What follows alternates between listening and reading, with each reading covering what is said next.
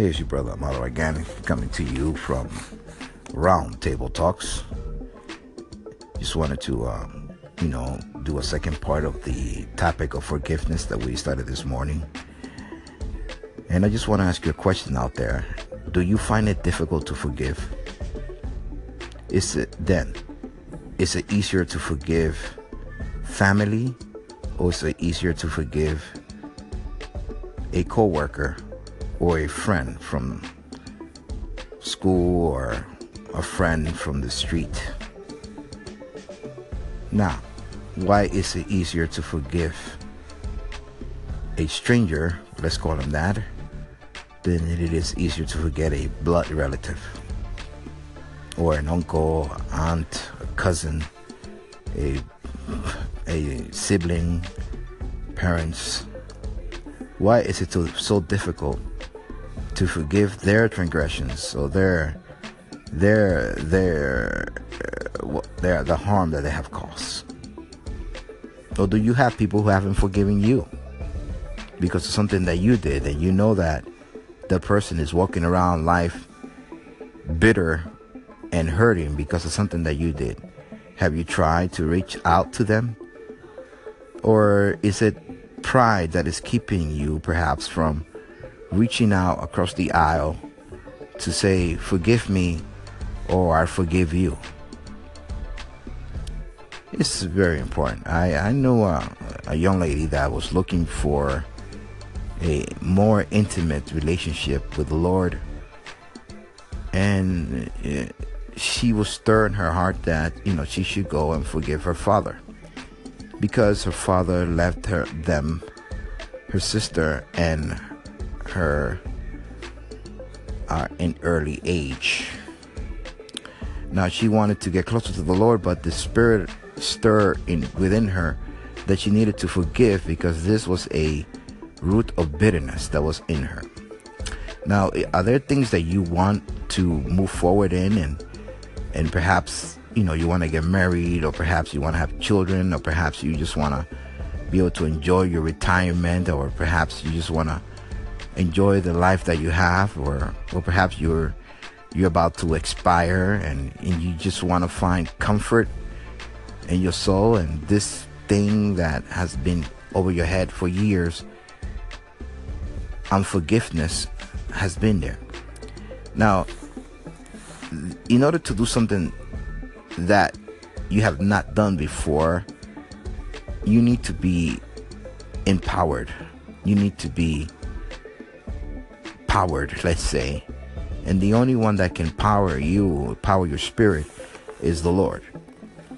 He's the only one that has the answer. Now, the scriptures say in 1 John chapter 1 verse 8, if we say that we have no sin, we deceive ourselves, and the truth is not in us. Then it says, if we confess our sins, he is faithful and just to forgive us our sins and to cleanse us from all unrighteousness. There you go. Confession. Admitting that you have hurt somebody, or admitting that you have been hurt, is the first step to being released from this prison of bitterness. It says if you confess, you will be delivered. He is faithful and just to forgive us our sins. Because just as people offend us, we also offend people. Just as people hurt us, we also hurt people. Now, are you going to be bold enough to say, you know what? It's not a big deal. I could come to you. I know that there's some pains that are so deep. But sometimes you have to say, you know what? It wasn't you. It was the devil that was using you.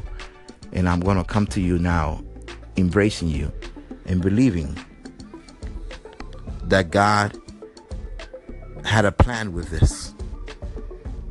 That God had a bigger plan for this. So I'm going to release you from it. And I'm going to release myself. So this is your brother from Round Table Talk, Brother Amado. Again, reaching out to you. Forgive and love. God bless everybody. This is your brother Amado coming to you once again from Roundtable Talks.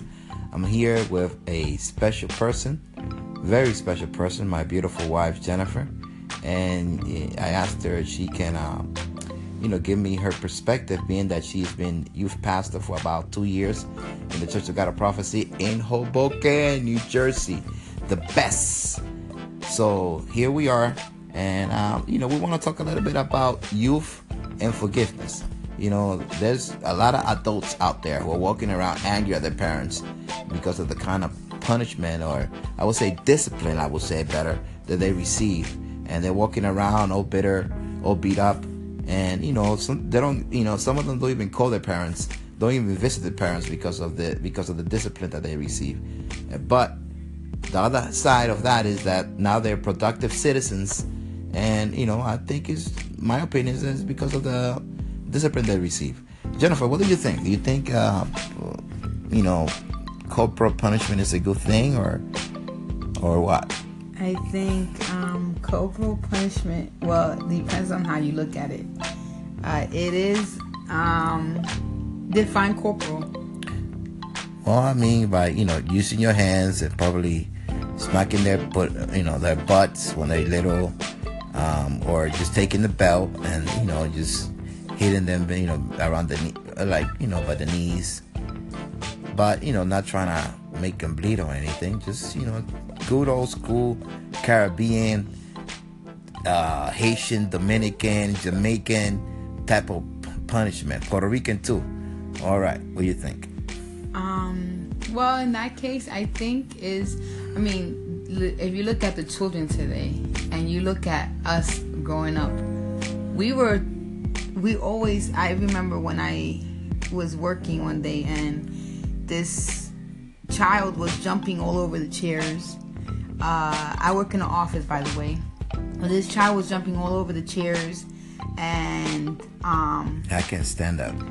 And wow. We were like, man, if that was me and that was my mother would have never allowed that. It was it was when we had respect for when you went to a place or when you when you visited a special home. Look.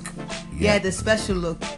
All my mom had to do was give me that look. That look, and and then I knew that crazy. Okay, let me just sit down, let me relax.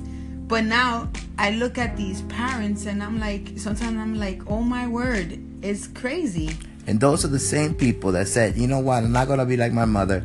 I'm not gonna correct my kids. They could do whatever they want.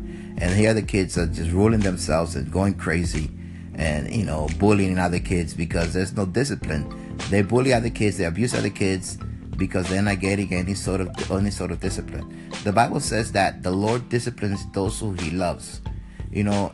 Just because you don't discipline doesn't mean that you're not loving your child. Sometimes it takes love to correct your child. Mm-hmm. And I appreciate our parents because I know your parents probably discipline you. Yes. Today I thank God. May God be praised.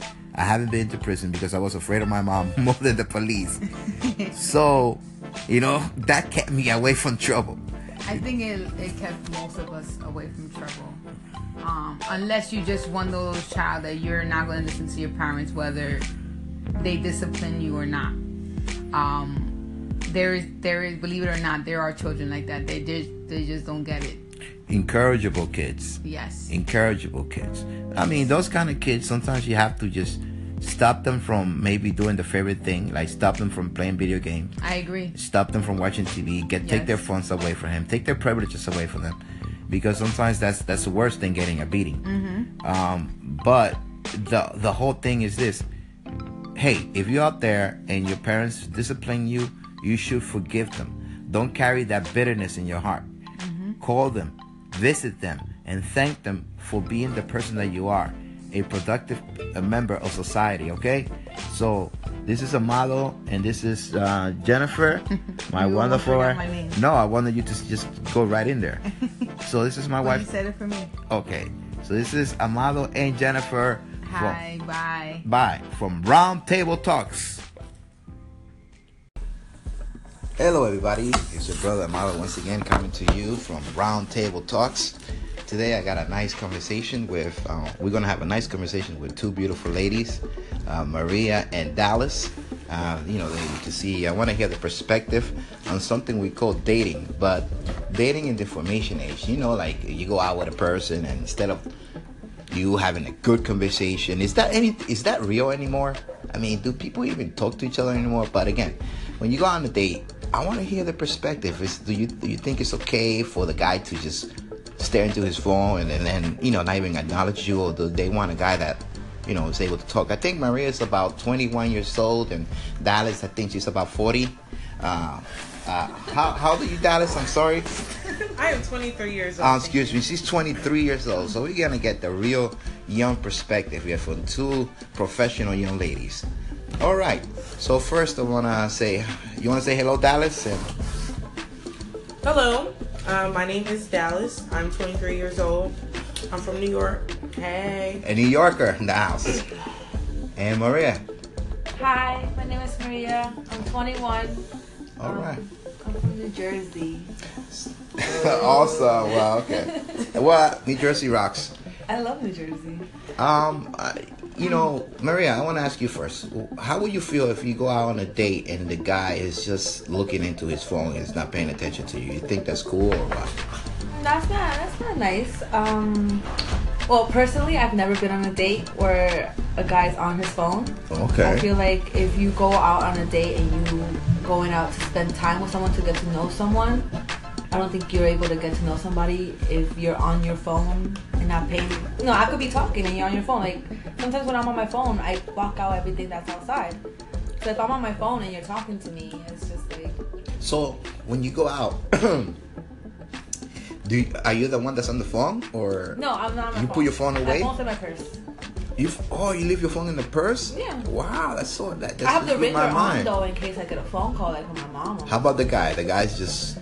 I'm not on the table. I think they're always in their pockets. Would you be offended if he does? If he would have? If he has his phone out? Yeah. I mean, if it's like a quick little check, I don't really mind. But if you're going to be on your phone for 5 minutes straight and I'm just sitting there quietly, or if I'm talking, I'm going to feel some type of way. Well, I see light at the end of the tunnel then. That's really cool. That you are really having a good conversation, trying to get to know that person. How about you, Dallas? You ever been in a situation where a guy is just looking at his phone or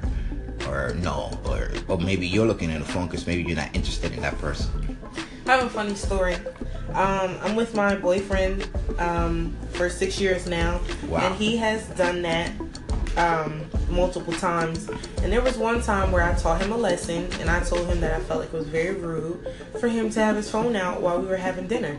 So I got up and said I was going to the bathroom, and I know what I was doing. But I left him there for 10 minutes. 10 minutes? Wow. Because I felt like it was rude for him to be on the phone. Like, we're having dinner, we're trying to talk to each other, trying to have a date, and you're on the phone. So I left him there, and he finally texted me. He was like, where did you go? The check just came. What are we supposed to do? And I'm just like, I left. You left? No, I didn't leave. I was in the bathroom. But but he thought you left. Right. Oh, okay. But I just feel like it's very rude. I feel like if we're out on a date, whether it's dinner, whether we're just out, at the mall or whatever the case may be, like, okay, it's okay for you to have your phone on ringer. But if you're spending time together, we shouldn't be trying to talk to other people on the phone. What's the point of being out on a date if you're going to be talking to other people? Wow. You know what? You said you heard 6 years, with a person. That's a long time. That's a long time. But what's funny is that I find myself doing that mistake too. I guess the longer you're with a person, like you take, I'm not even going to use that word, taking somebody for granted. But you feel like you have that great connection that you feel like you can get away with extra things and looking at your phone, looking at your videos because you already have this established relationship. And sometimes, you miss out a lot because instead of having this good conversation, and getting to know the person even more deeply, or just having a good time, a good conversation, is ruined just by looking at technology. The scriptures they say that it's not good for men to be alone, and that's why God created the woman, so that we can have this wonderful companionship, this wonderful fellowship, and it rocks. So thank you both, Maria and Dallas, and this is Amaro closing from Round Table Talks. Hey.